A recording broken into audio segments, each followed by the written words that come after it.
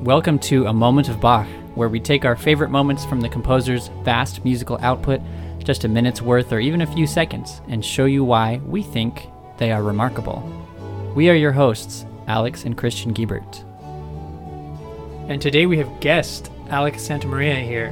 And Alec, I know you as a violist who frequently plays viola in orchestra stuff at my church. Tell us more about yourself, though, besides just my perspective of you. Yeah, well, thanks for having me, guys. Yeah. And it's wonderful being back here. It feels like Christmas came early, yet not early enough, given the last year. But glad to be back with you guys in person. Mm-hmm. So finally, well, I don't know if we had met at UCLA, but we definitely had Christian and I contacts from there. That's right. Yeah. I graduated from there in 2017. I grew up in LA, just the northern LA area. Started playing violin when I was 6, viola when I was in 7th grade. I just fell in love with the tone of it. It really kind of reinvigorated my musical interest, even just being so young. Went to LA County High School for the Arts. Have appeared at Tanglewood, Idlewild. Nice. Cool. Made a European debut in the middle of college, just playing chamber music, doing things like that. Music has taken me as far and wide as I could have ever hoped, and something in me just is saying the best is yet to come. So That's cool. Yeah. I particularly like that you started on violin and the reason that you went to viola was because you like the tone. Because it's like, I always like to hear that side of things, especially when somebody moves from one of the more common instruments to the less common instrument. Viola ends up being kind of I don't know, maybe underappreciated. What do you think? Do you think it's underappreciated? absolutely. So Yeah. well, I guess a little plug for my teacher at UCLA, Richard O'Neill. He just won the Grammy for Best Classical Instrumental Solo Performance. Yeah. He began his acceptance speech with, "This is a great day for the viola." Yeah. He's the second violist to have won that award, the first being Kim Kashkashian a decade or two ago. And it was Stefanidis's viola concerto, a living American composer. Cool. I really think that's just amazing that because it's viola doesn't have the most big concertos, sonatas that are known. I mean, there are definitely examples, from Telemann to the big concertos of the 20th century, and just amazing sonatas. From Hindemith to, I mean, there's just there is repertoire there, but I mean, it's originally a viola piece. That's what's so exciting about it. That's what gets me so excited about Rebecca Clark Sonata. It's 100 years old, and she knew the viola. Hindemith knew the viola, and but going back to how I found viola, how I switched to it. It was actually from Bach. The cello suites. I always loved the cello suites. I loved anything by Bach that I would hear in Suzuki. I had a Suzuki CD because I played books 1 through 4, on violin and then viola. But when I found out that you could play the cello suites, just an octave up, it has the same strings. Right. I was really excited about that. So Yeah, cool. Yeah, so for the listeners who are wondering how this works, Bach did write these suites for cello, but cello and viola have strings of the same notes. It's just that the viola strings sound an octave higher. So if you rewrite the music, you can basically play most of them just on the viola, right, Alec? Exactly, and the voicing on the strings is the same. So really, if you're going to play the cello suites on any instrument other than cello, viola, would be the most natural choice. Mm-hmm. And Bach did play the viola. He totally did. Yeah. We talked about that a little bit when we talked about Brandenburg 3, and we both picked. So typically the format is one of us will pick a moment we love, then we'll both chat about it. The next week, the other one of us will talk about it. We'll both chat. But this time we just for whatever reason we decided let's each pick a moment from Brandenburg 3, Movement 3 that we liked the best. And then when we came to record, we both had already just picked the same exact moment, which is the viola solo. It's the part in Brandenburg 3 Movement 3. Oh. Yeah. It's like 8 bars long. Yeah, it's pretty short, and it repeats once. There's a repeat, Yeah. so you get to hear it a couple times. And the prevailing theory seems to be that Bach played that part and led the performance playing that That's part. a cool theory. I don't know if it's true, but it Right. definitely sounds like he wrote the viola 1 part for himself. It Yeah. seems to make it's got some really nice little solo. I mean, and if Bach ever played these suites himself, he likely would have played it on viola. That's true. So, Maybe when he wrote these, he played them on viola, to try them out and stuff. And yeah. So I have my viola on me. Yeah. I do need to tune it, but I'd love to share some Bach with you Yes. guys. Yeah. So, That'd be great. So we tune our instruments now the same way they would have done it centuries ago, using an app on your phone. No, I was just gonna say though, because I tuned from the A, and then tuning through double stops, and of course each double stop will be bigger than equal temperament would be, and that's a thing that I've always kind of scratched my head over. In particular, recently with starting to play with ensembles again, it's the way I tuned when it was just me by myself, it's different from when I hear an oboist or a violinist in an orchestra, and I want to make sure that everything is as close to even tempered as can be, so that my open strings, everything can just resonate with all other instruments. So when you tune by yourself, are you doing a little more of the just temperament kind of thing? Yeah, I think I am, just because I'm not so worried about playing with others. That has actually an interesting effect on voicing how things are going to sound. Which strings you're using for certain chords and stuff. Yeah, or just how each string sounds when I use it. Yeah, we talked a little bit about it in episode 6. I want to say it was when we talked about the well-tempered clavier. I think that was episode 6, and we talked about how equal temperament is used now and was brand new in Bach's day, and it is basically the space between C and C sharp is the exact same as the space between C sharp and D and D sharp, and etc. And it's not how it used to be. And what Alec is talking about, I think right here, and you can correct me if I'm wrong, is that tuning your instrument when you're playing by yourself, you have the luxury to sort of tune it the old way a little more, which is more perfect really with the intervals. They're actually the perfect ratios.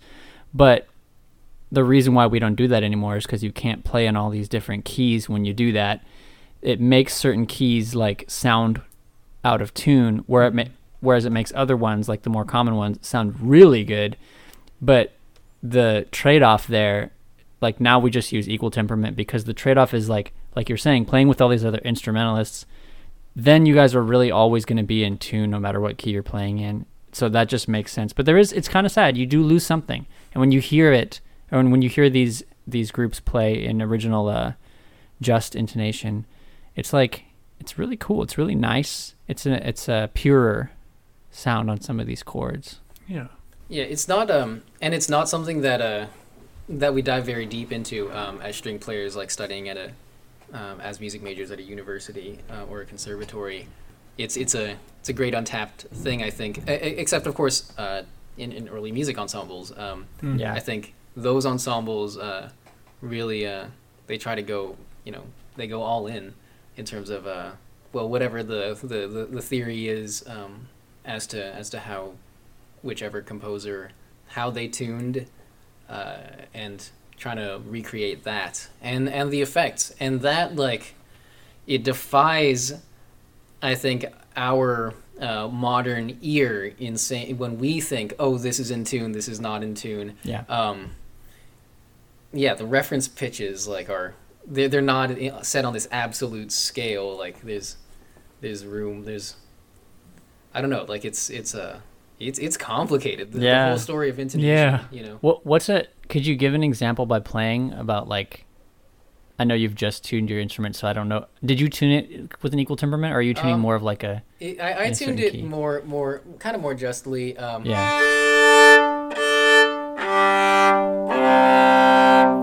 So these are basically perfect fifths. I imagine the keyboard will have like a narrower fifth here between A and D, D and G, and G and C. But so if I play, okay, well, also this instrument viola is fretless. The cello is fretless. You know, the violin family, it's fretless. So I can tune. I have in Suite 1 in G major. Bach begins a lot of the movements, the prelude, the saraband, the allemande, the minuet, with some version of this chord. Now I want to tune this note, B, the third, in tune with this D, as well as this G.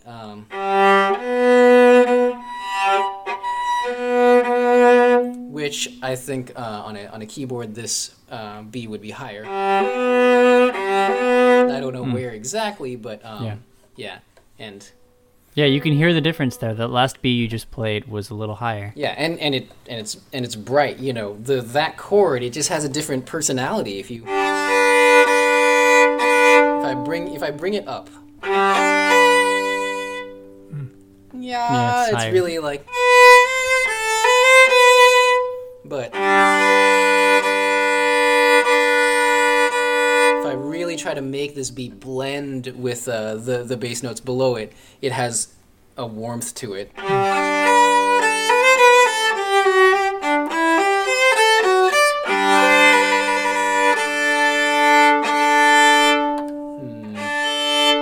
Yeah. So Cool. That's Yeah. very interesting.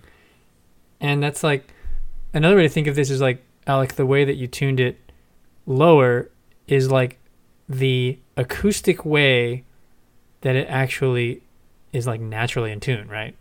yeah, And that explains why it's warmer and more natural. And sounding. there's a blend to the chord, and like there are notes that ring out, which aren't present if you're tuning in equal temperament. You know, the waveforms are like lining up in this nice proportion. Yeah, and it has to do with the overturn series, which we kind of mentioned in previous episodes, right? It's really math, really. Yeah. And a good way to summarize it would be that the compromise, which you have to do when you have all 12 notes fixed, like for instance on a piano or an organ or a guitar that has frets, let's say. A well-tempered keyboard, right. that's why it's called that. Yeah. And it's equally tuned. The compromise means that when you play certain chords or harmonies together, we don't really know this. We don't really think about it these days, and we're so used to it, but they're not exactly in tune, right? They're not to the most natural degree because they can't be. And so a major third from a lower note is going to be a little bit too big and therefore a little bit sharp. And like Alec was saying, you can use it to your advantage to make something sound brighter, but to make it sound warmer and darker, it's a thing that you can't do on the piano, you know, because the piano is fixed. So with the piano, you can play in any different key, but all the pitches are fixed, so it has that limitation. Yeah. And the distances between the pitches are the same. Yeah. So it's Bach calls it the well-tempered clavier, not the even-tempered clavier. Mm-hmm. So there's this open question as to what tuning system he was using. Yeah, it's not actually clear that he meant a perfectly equal thing. Yeah, could it have been that it was like closer to equal, but not exactly? Because the thing is that there's preludes and fugues in every key. Yeah. So it means that it must have sounded okay to play in all Mhm. these obscure keys like C sharp minor or whatever, or F sharp major. And different keys in the Baroque era were tied to different like emotional affectations, right? So maybe the ones that sounded a little wonky were like that on purpose. You know? Yeah, that's true. I'd love to hear the well-tempered clavier on played on keyboard instruments that predate it. You know, Yeah. like on a church organ, you know, that's centuries old, even before Bach, or just before, I guess this long-term movement to standardize pitch sets, especially with keyboard instruments. Yeah. This is what gets me really excited about people who play on the period instruments. And that's why Alex and I love using the recordings from the Netherlands Bach Society, because they play on period instruments like gut string playing and stuff like that. And their tuning is also I guess, probably a pretty well-informed guess at some of the Bach tuning. And most of the big works I think that we've encountered so far, Alex, have been about a half step lower than how they are notated in modern day pitch, right? Yeah, because just playing along with these examples on the piano, we noticed that, and we basically just end up playing them a half step lower. Couple exceptions, some of the organ works we looked at Passacaglia in C minor, and for whatever reason he plays that on an instrument that's like tuned to C minor when he's playing it, But the other ones, if you're listening, and those of you with perfect pitch that have been listening to the episodes might be a little annoyed at some of this stuff, because we'll say like, and then they sing an A and then I'll play a G sharp and everybody's like, what? Perfect pitch people might be. Perfect pitch is an interesting thing, and I don't have it. Alex, you don't have it, and I do. Do you? Yeah, I mean, I kind of wish I didn't, but right. So yeah. Alec, it's a blessing and a does curse, have right? It. So it's a really mixed bag, and I've had a lot of students in theory and musicianship classes who have perfect pitch, and they have a completely different set of challenges in terms of hearing and listening. Makes some things easier and some things harder, right, Alec? Yeah, I mean, so when I say that I have perfect, well, generally I would prefer absolute pitch because, my perception, my human ear, is never going to be perfect. But it's funny, my relationship with pitches, because I don't know what Netherlands Bach Society's A is, maybe A415. I think it's which around is like there. a bit, which is a little bit bigger than a half step, or somewhere. It sounds to me very close to a half step. Right. Mm-hmm. Yeah. So I can still hear their open A's, and hear the timbre of an open A string. Okay. The resonance of an open string is different than the resonance of a closed string. So here's my open A string. The brightest string at its full length on the viola. Now here's the same pitch, A440, played on the D string. Open string, closed string. The same pitch has a different sound, and then let's see if I can find it on the... That's the same pitch on the G string, and then now on the C string. What the listeners on my C string never gets low. What the listeners can't see is that for each of these bigger strings, he has to put his finger up higher on the fretboard, so it's harder to tune up there, right, Alec? Yeah, definitely. Yeah. The intervals get smaller as you go up the string. All four strings are the same length. So each string just gets thicker for lower pitches. Yeah. So when I put my finger on the fingerboard, I'm shortening the string to alter the pitch.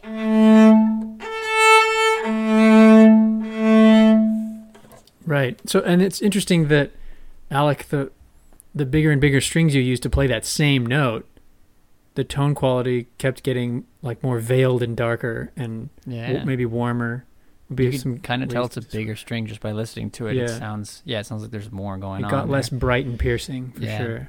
And also with the closed string, you can use vibrato. So.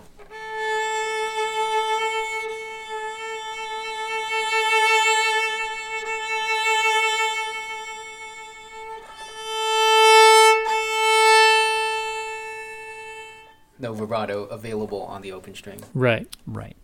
Yeah. So what he just played was vibrato of the note A on the D string, and then he switched at the end there to the open string A, where he could not play vibrato. So vibrato being this altering of the pitch. So in modern string technique, I'm here having my middle finger on the D string, playing the pitch A, which is a fifth above the open D, rolling my knuckle back so that the tip of my finger, the contact point on the fingerboard, is a little bit lower. It makes the string slightly longer. Almost a half step lower. Or you can vary the oscillations. So you can have narrower vibrato, shimmery. You can have wider vibrato. That was another thing that I noticed about viola vibrato, is that because the strings are bigger, generally your vibrato is a little bit wider. But it depends on what sound you're going for, whether you want something nervous or something wide and broad, whatever it is. Yeah, kind of reminds me of like those kind of old recordings of of classical music from the earlier 20th century, and a lot of the time, or in film score, a lot of the times the vibrato will be really, especially in a solo instrument, will be really obvious. And I think they probably just learned to just kind of exaggerate it because it'd be heard on worse quality mics than what we have now. And you got to kind of exaggerate stuff. I mean, it's grainy and it's and it has this amazing vibrato. Yeah. I mean, and in terms of interpretation of Bach, of any piece, but I've got the Bach scores in front of me. Like, I mean, different pieces would be played in different ways. So here's a Minuet 2 in G minor from the first suite.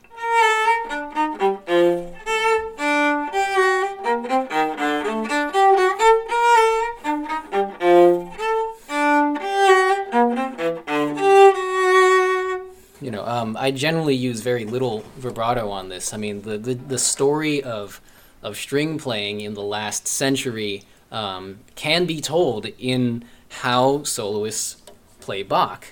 So, I mean, these works, the cello suites, there's no extant copy of the manuscript. This very edition, I'm using the Peters edition, so you guys can see like how messed up it is from like a pear that was in my backpack and ink blot. It's well used. It really well is. Used. So if this version adapted for viola takes from 4 different sources, from Anna Magdalena, his wife's manuscript, and from a few other sources. But we don't have the manuscript here. These pieces were largely forgotten. It's a question as to whether these pieces were even played and for whom during Bach's lifetime, But then one day, Pablo Casals, the Spanish cellist, found an old copy, maybe one like this, at a music store, started playing them, became a very famous soloist, really brought this in the early 20th century into the limelight that it surely deserves and enjoys now. Cool. But okay, so a soloist, I'm no period performer, but here's what it would sound like if I put in more vibrato.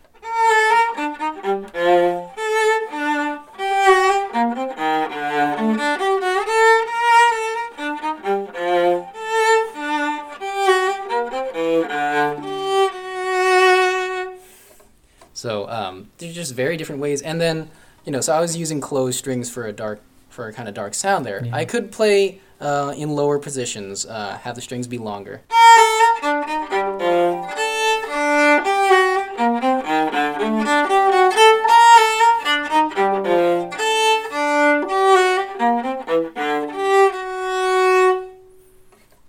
Yeah, cool. We've talked a little bit about the choices that get made when you're going to perform this, like this music, like articulation and dynamics and things like that. Yeah. And I don't think we've even really touched on this side of it and talking about the positions on the strings and things and how much vibrato on the strings. It's just, there's so much detail. And bowings. So you have the left hand, which is the intonation, and that can be expressive in its own ways. What does a major third sound like? How much vibrato do I put in? Do I use an open or a closed string? And then you have bowings. It all comes from the right hand, from the bow. So I'm looking now at Minuet 1 from the same suite. My understanding of minuets has changed in the last 4 years, maybe only subtly, but so the markings I have here are what I made before a recital that I played 4 years ago of the first 4 cello suites, which by the way are on YouTube. And nice. So I would probably choose different bowings and fingerings now, just because I'm a different player than I was 4 years ago. Yeah. So I'll just play some just from here as written.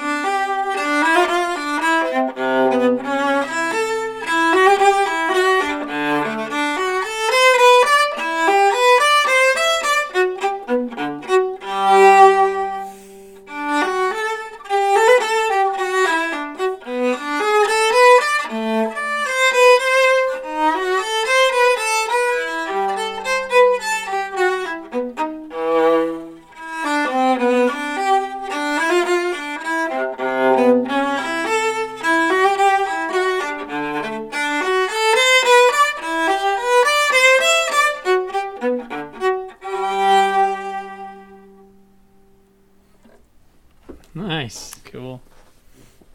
Love that. So just going through it in real time, I'm just following the notes, the fingerings, the bowings that I wrote, and I didn't follow all of my own notes and bowings and fingerings. There's an intuitive sense I have with this piece. I first learned it like 10 years ago. The prelude a couple years before that, when I was very fresh to the viola, just really wanted to learn it. So yeah, I mean, I don't know if I could tell you what exactly I would change. I would try to start more phrases on down bows to have that nice minuet feel. Strong, weak, weak, strong, weak, weak. But I'm still, that said, I'm using a modern bow. It's heavier than the bows that were used in Bach's time. It's longer, and the tip of the bow has quite a lot of strength in it. Just as the frog does. The frog has even more, of course. It's closest to my hand. So you can start phrases on up bows with the same strength of a down bow if you need to, but in general, I try to stay informed by my understanding of how the bow was used in Bach's time, which is not to say that I'm gonna try to play in such a way as they played back then, but there's like a hybrid, like right now it's a hybrid time for Bach because of the movement of early music, which I don't know when it really began in modern times, perhaps the 1960s or so, but and because you go back to recordings like from the 40s, from the 30s, they have that big vibrato, big soloistic sound, trying to like fill the hall or something like that, or trying to like really blare out for the one microphone you have in the room. Then that might be a holdover from like the Bach revival stuff that was started by like Mendelssohn and others, like back in the it's more like late 1800s, right? And it's like that would have, because that's during the Romantic era, it probably was like, I think that we're guessing basically that those performances felt a little more romantic in style. Yeah, as did like things like when the Netherlands Bach Society first formed almost 100 years ago. Yeah. They would have been doing it the same like romantic way. Yeah, and eventually they've sort of gotten a little more interested in creating more of the actual period experience with their performances. Right. There's so many different ways you can interpret this old music, and good examples like Handel's Messiah. You can hear so many different versions of that. You can hear a version that's very authentic with a smaller group. Then you can hear these big old huge romantic versions with a 200 voice choir and like added parts and instruments and stuff that people were already adding to even generations after his death. So what, Alec, is your like on the first suite? I would say if we can keep it there, unless you have another one somewhere else. But what's your favorite like moments or couple measures? I love this question. Because I don't normally like think in these terms, but like well, because as a performer, you gotta learn everything really well. You can't just But maybe some highlights here. Well, you'll be in the first movement. So of course there's this beautiful opening.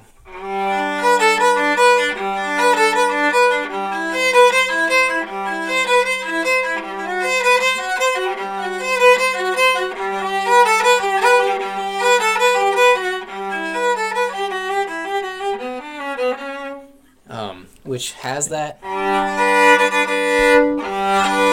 that you were talking that chord about here. It's all over the first few movements here. So there's this fermata here where it gets to the lowest note.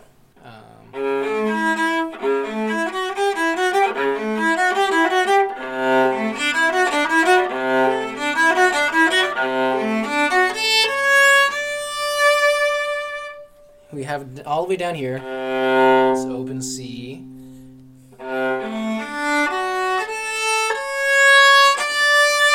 With a C sharp up to D, which is now the highest notes in the movement so far. There's a fermata telling the player to hold that note. The C sharp now bringing us into this new key, this D. Then it goes into this little episode.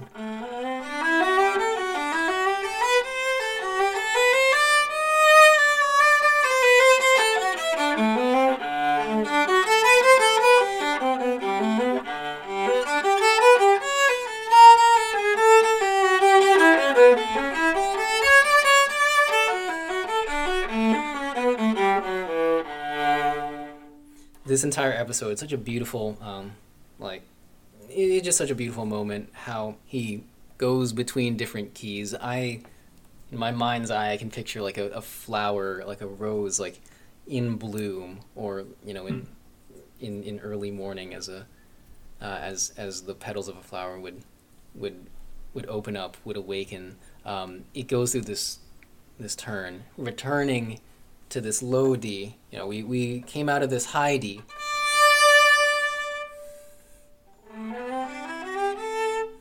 Not giving an answer to this great big question maybe, or this big moment that's happened.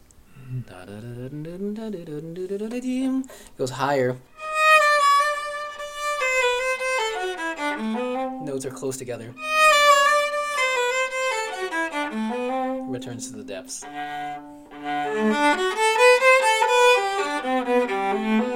In G major, the original key, it doesn't sound conclusive though, because of the inversion of the chord, where we're just really big,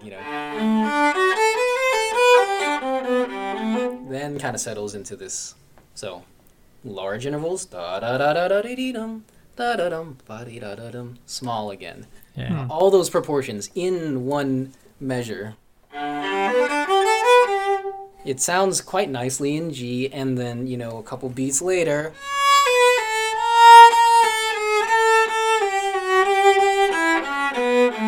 There's all these. You got a C sharp, you got a B flat, a G sharp. We're kind of revolving chromatically around A.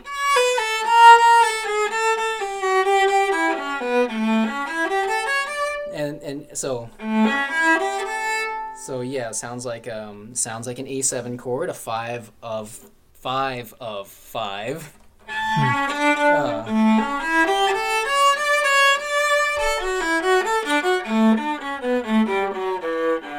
Then quite safely back in D. Well, we got C. Now we got C natural again, giving us, so falling trying back. to bring us back to G. So, Yeah.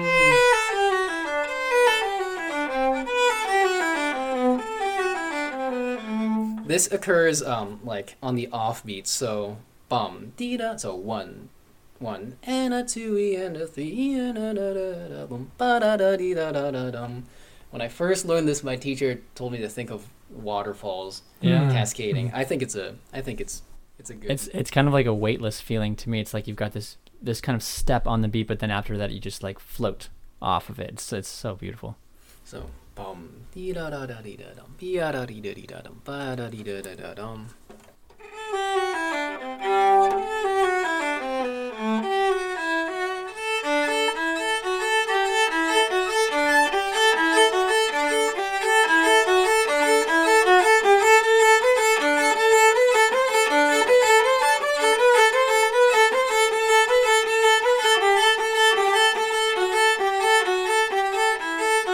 So playing around with this kind of build, da da da da da da da dum da da da dum. Meanwhile, you got an A pedal.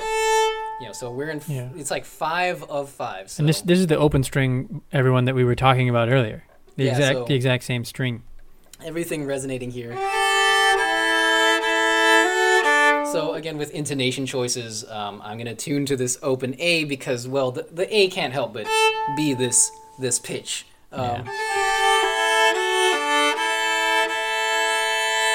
So this note here, this E, if I'm tuning it to the A, it's gonna be higher than if I were to tune it to like if I were building a C major chord, for instance. You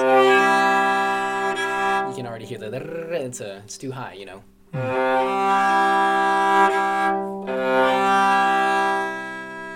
There's more, a more justly tempered resonant C. So, the fretless instrument, for all the pain it causes us, also is our greatest tool here. So here we go.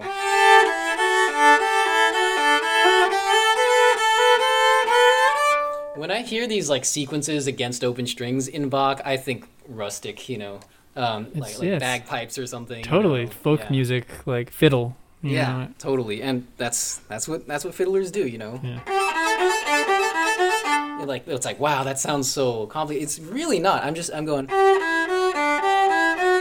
but now and plus Yeah. and that combination of left hand and right hand action. Now within that, that's where things that's where I can shape the phrase.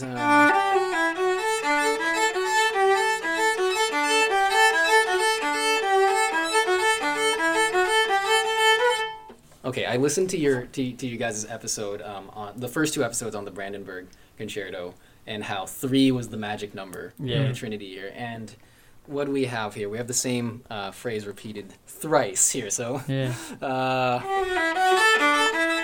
So ba-da-dee-dum, ba-da-da-dum, ba-da-da-dum.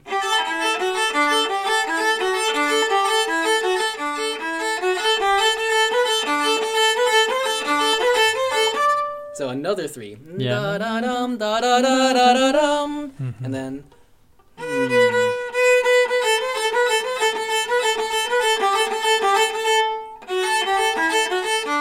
Okay, I don't know how many that was right there, but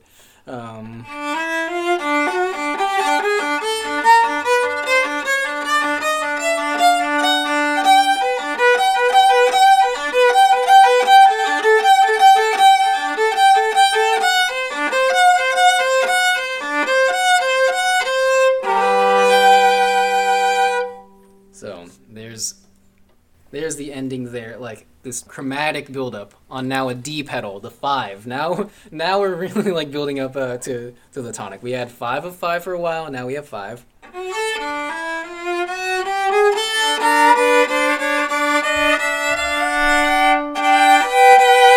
And now like ending on this arpeggiation of the chord, which is like it's like a higher, brighter version of this original chord that we had before.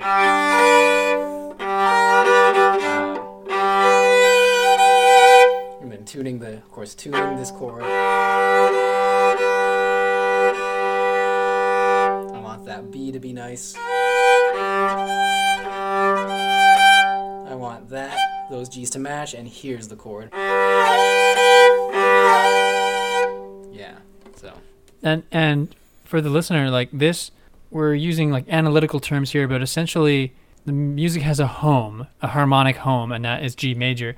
And what Alec is showing us is that the Bach spends so much time almost at home, but not quite. And that's the key of D in this case. And that prolongation that stretches out so much and so many different ways is, I think, part of what makes the music so heart-wrenchingly powerful, you know? Yeah, and just like the inevitability of getting to that home thing.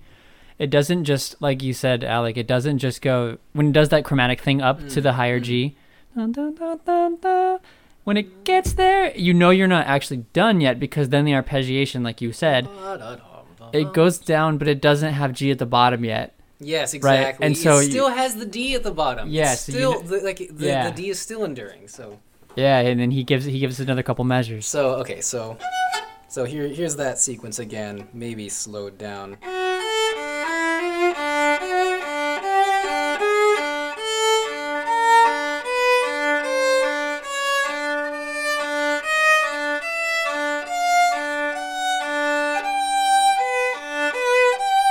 So we're at that peak now.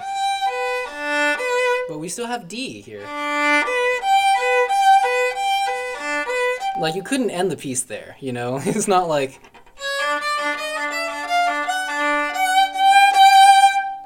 It's like, no, we have to resolve this.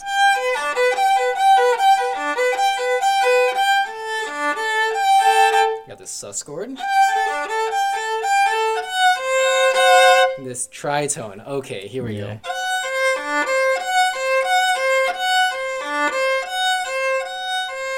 C goes down to B. F sharp goes up to G. D goes down to G. Hey, that string rang. Because these notes are being played pretty much, most of these notes are being played separately, right, by the viola, but they're still chords. That's what's interesting, is that they're just broken up. And so each line, Bach knows, needs to be followed to its conclusion. The top line, in this case, needs to go up and up and up, and finally the top. The bass line, it has its own bass line, right? That needs to go to G at the end. Then there's also this inner part, which needs to resolve as well. So we know this. It could be chords, but it's even nicer the way it is, which is 3 independent lines that are broken up. Yeah, it's amazing how with one instrument this counterpoint is existing, and it's what you've described, like managing these voices. I mean the original arpeggiation of the chord and final here. Like, I'm playing those on 3 strings. Pretty much every player does. You could conceivably play it like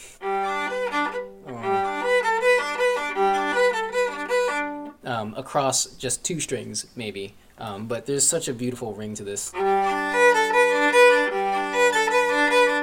And the it's G not and D like, ring together. Yeah, and it's not like one melodic singing line. It's like, and yet it is melodic and it is singing, and it collapses like at like the turn of a dime into like a singular stepwise melody. Yeah.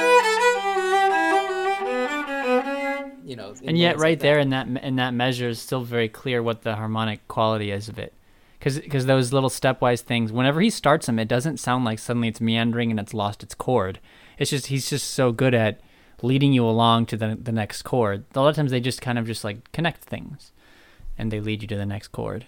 Yeah, we spoke about this in the Well-Tempered Clavier episode, where the keyboard part, all the notes are broken up. But that's even more simple musical texture because it's just broken up chords throughout. But you can verticalize those chords and hear what it's supposed to sound like as chords, but that would make it a little bit less interesting. So the way it is now, like Alec is saying, it's brilliant counterpoint because Bach needs to use sometimes 2, sometimes 3 independent parts, and they all have to be played by one person. All the best and most enduring music, I'm making a huge statement here, but I think it's true. All the best and most enduring music has a beauty and some kind of simplicity, but also like has a lot of complexity to dig into. It has both.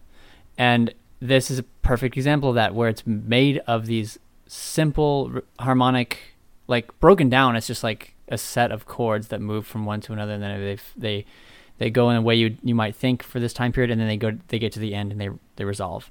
And then it's broken up into arpeggios, and then it's got all this little connecting material, and each one is its own melody that's beautiful on its own. Like you said, Alec, it's all the counterpoint of all these different things, and then all these little episodes and all these little articulation choices, really, and all this stuff. It becomes really complex. I want to show you an example of this in a piece in from the same suite where things are less things are less fast and condensed. So we have here the Sarabande, and it's as Christian you described, where it's opening with 3 voices, but it's also just it's going in and out of like this kind of singular singing line, and then this like underlying bass. So here's what that is. So.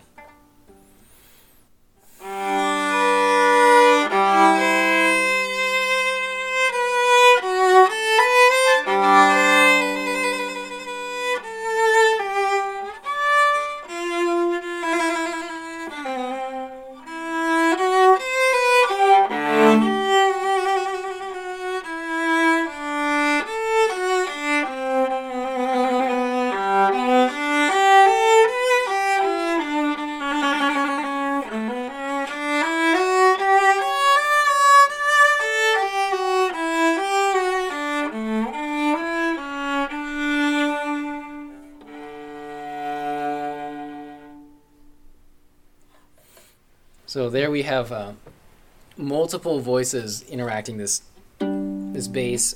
So in the score, we have the lower 2 notes of this 3-note chord being beamed downward, with the highest note being beamed upward. So it's as if there are 2 voices, or maybe 1 voice on top of a 2-voice accompaniment.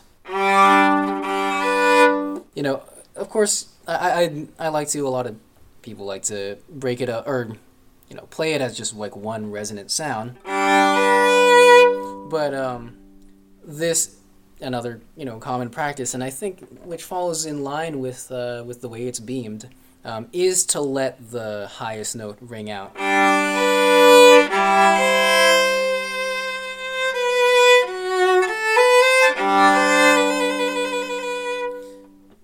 we have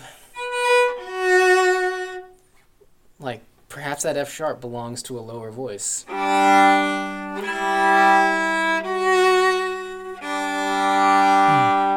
Meanwhile, you have.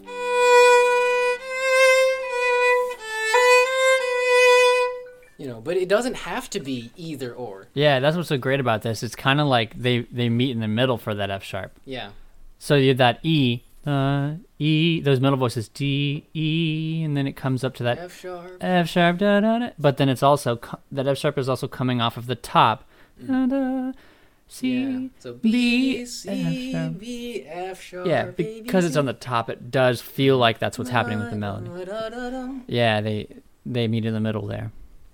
Yeah, it'd be so much less interesting if it was actually three people playing, because then it would just be chords. It would be beautiful. But the fact that it works this way, it's a little more ambiguous. Which voices belong to which, how we listen to them. I think a really interesting question in appreciating music of this time period is like, what's in the background, texture-wise? What's in the foreground?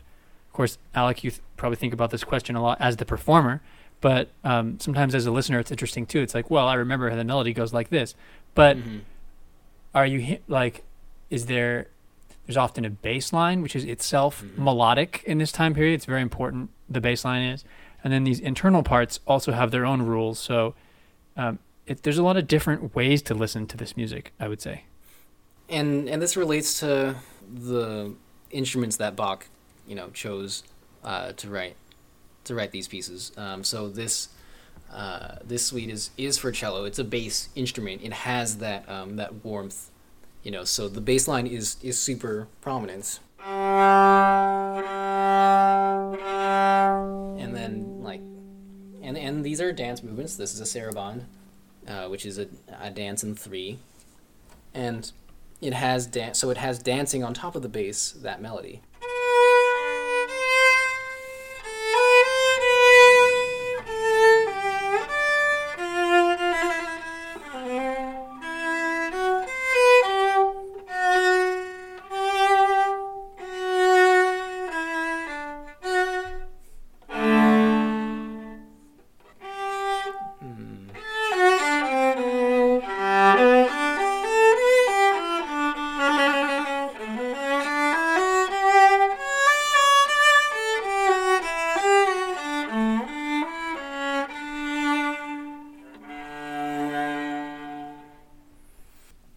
So it's also a dance form, so it also has to conform to this element of timing too, which is interesting too, because this kind of suite is a dance suite. You had the minuet, you've got the saraband. These are all old forms of dancing that Bach and people around his time period took in an artistic way to write these sort of more concert pieces. I'm not sure anyone's actually trying to dance to this, right? But it's a great jumping off point for Bach to write something like this in that framework, And so again, we don't know if these pieces were even played during Bach's lifetime, but if they were, they probably weren't danced to. These dances were centuries old. He was this is Bach. Writing early music, basically, Yeah. These are old forms, but so given that knowledge, and given that in my case I'm not playing this with a dancer, I don't have to adhere to 1 and 2 and 3, and this allows me to bring out what I want to bend time in these ways. Especially when I have big chords. It's not like on piano where I can just play the 3 notes all at once, boom, I mean, if I were playing it pizzicato, it would be easier to do that, even with 3 fingers. Something like that.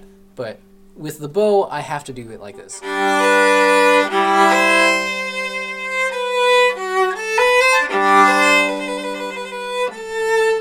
I can take more time there if I want. Now, there's obviously a limit to this.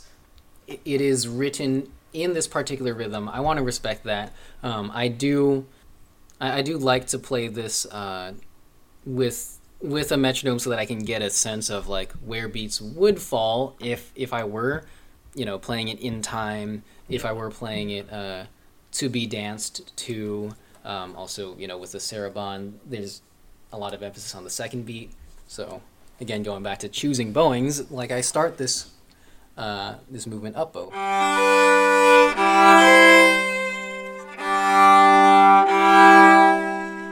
One, two. Yeah, and so for the listeners that don't know string instruments that well, you're starting the first note up bow so that you can land on the second beat down bow so you can accentuate the second beat. A down bow's typically more an accentuated thing. It's like, and this is a very clumsy analogy, but it's like, imagine sawing like a piece of wood or something. If you are, right? If you're bringing it toward you, wouldn't that be the analogous to the down bow, right? Yeah. So it feels more powerful. And then the up bow, it still works, but I think when you're pulling toward you, it feels more powerful. It's like bicep versus tricep. Yeah, totally. Okay, so this is this touches upon this great enigma now for me as a viola player versus when cellists play this, or I guess basses for that matter, but they have their own set of challenges with this piece. So, okay, so the cool thing about viola, the convenient thing, is that I still have C, G, D, and A as my strings, just like a cello does. Only now my bow is upside down. A cellist will have their instrument pointed downward to the floor so that on the down bow, on the right side of your instrument, on the down bow side of your instrument, you have the C string, the lower string. So I'm not good at all playing cello style, but if I can pull the bow and down bow, and then answer it, wow, like that. Everything's just this flip from. Yeah, it's completely the other way around. Yeah. In terms of the way the instrument is held. Yeah, exactly. Yeah. So like the bowings, it's like, so what does that mean for our bowings? Well, a down bow's still strong. The directionality of it is different. Which maybe can affect us more in like in faster movements. But I mean, even in this slower movement, so something I haven't something we string players don't do enough is like play the same pieces for players who don't play our same instrument. Yeah, I need to sit down with a cellist just to see what bowings they're choosing and how and why it would be different from mine. Yeah. So and fingerings too. Do you ever compare your performance styles with cello performances just to see?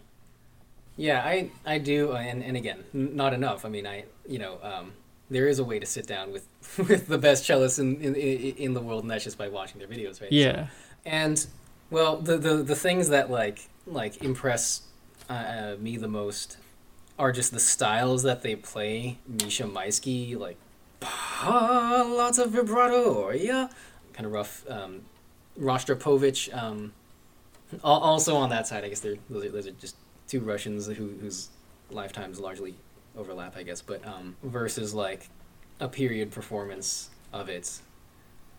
So yeah, with the prelude, I think I have the most, like, I've spent the most time watching players do that. It's bowings really that are the most different. I think I remembered one of those two cellists like using more separate detached bows than I did.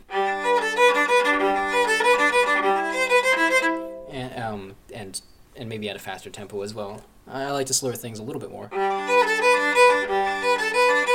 Some players, cellists or violists or anybody, might use even longer slurs.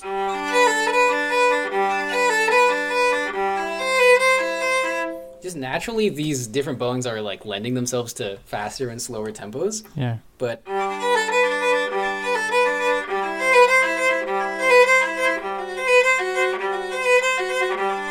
so, versus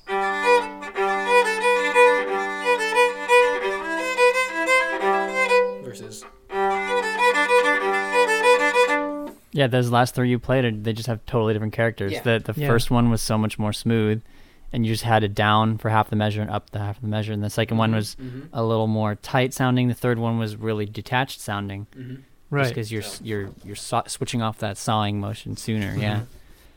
And now I'm curious again as to like how cellists bow it. I think it's generally still a down bow. It's just that like the directions are reversed and what you're doing with the bow is different. So, yeah. Yeah, oh, that's cool. And now Alec plays for us here the minuets from Cello Suite No. 1 on the viola. First we hear Minuet No. 1 in G major, then Minuet No. 2 in G minor, then back to the G major minuet da capo, literally meaning the head, go back to the beginning. Also, tune in for a special bonus episode that we're going to release tomorrow, which will be a little bit more of the Alec interview where we go into a little greater technical detail for another 15 minutes or so.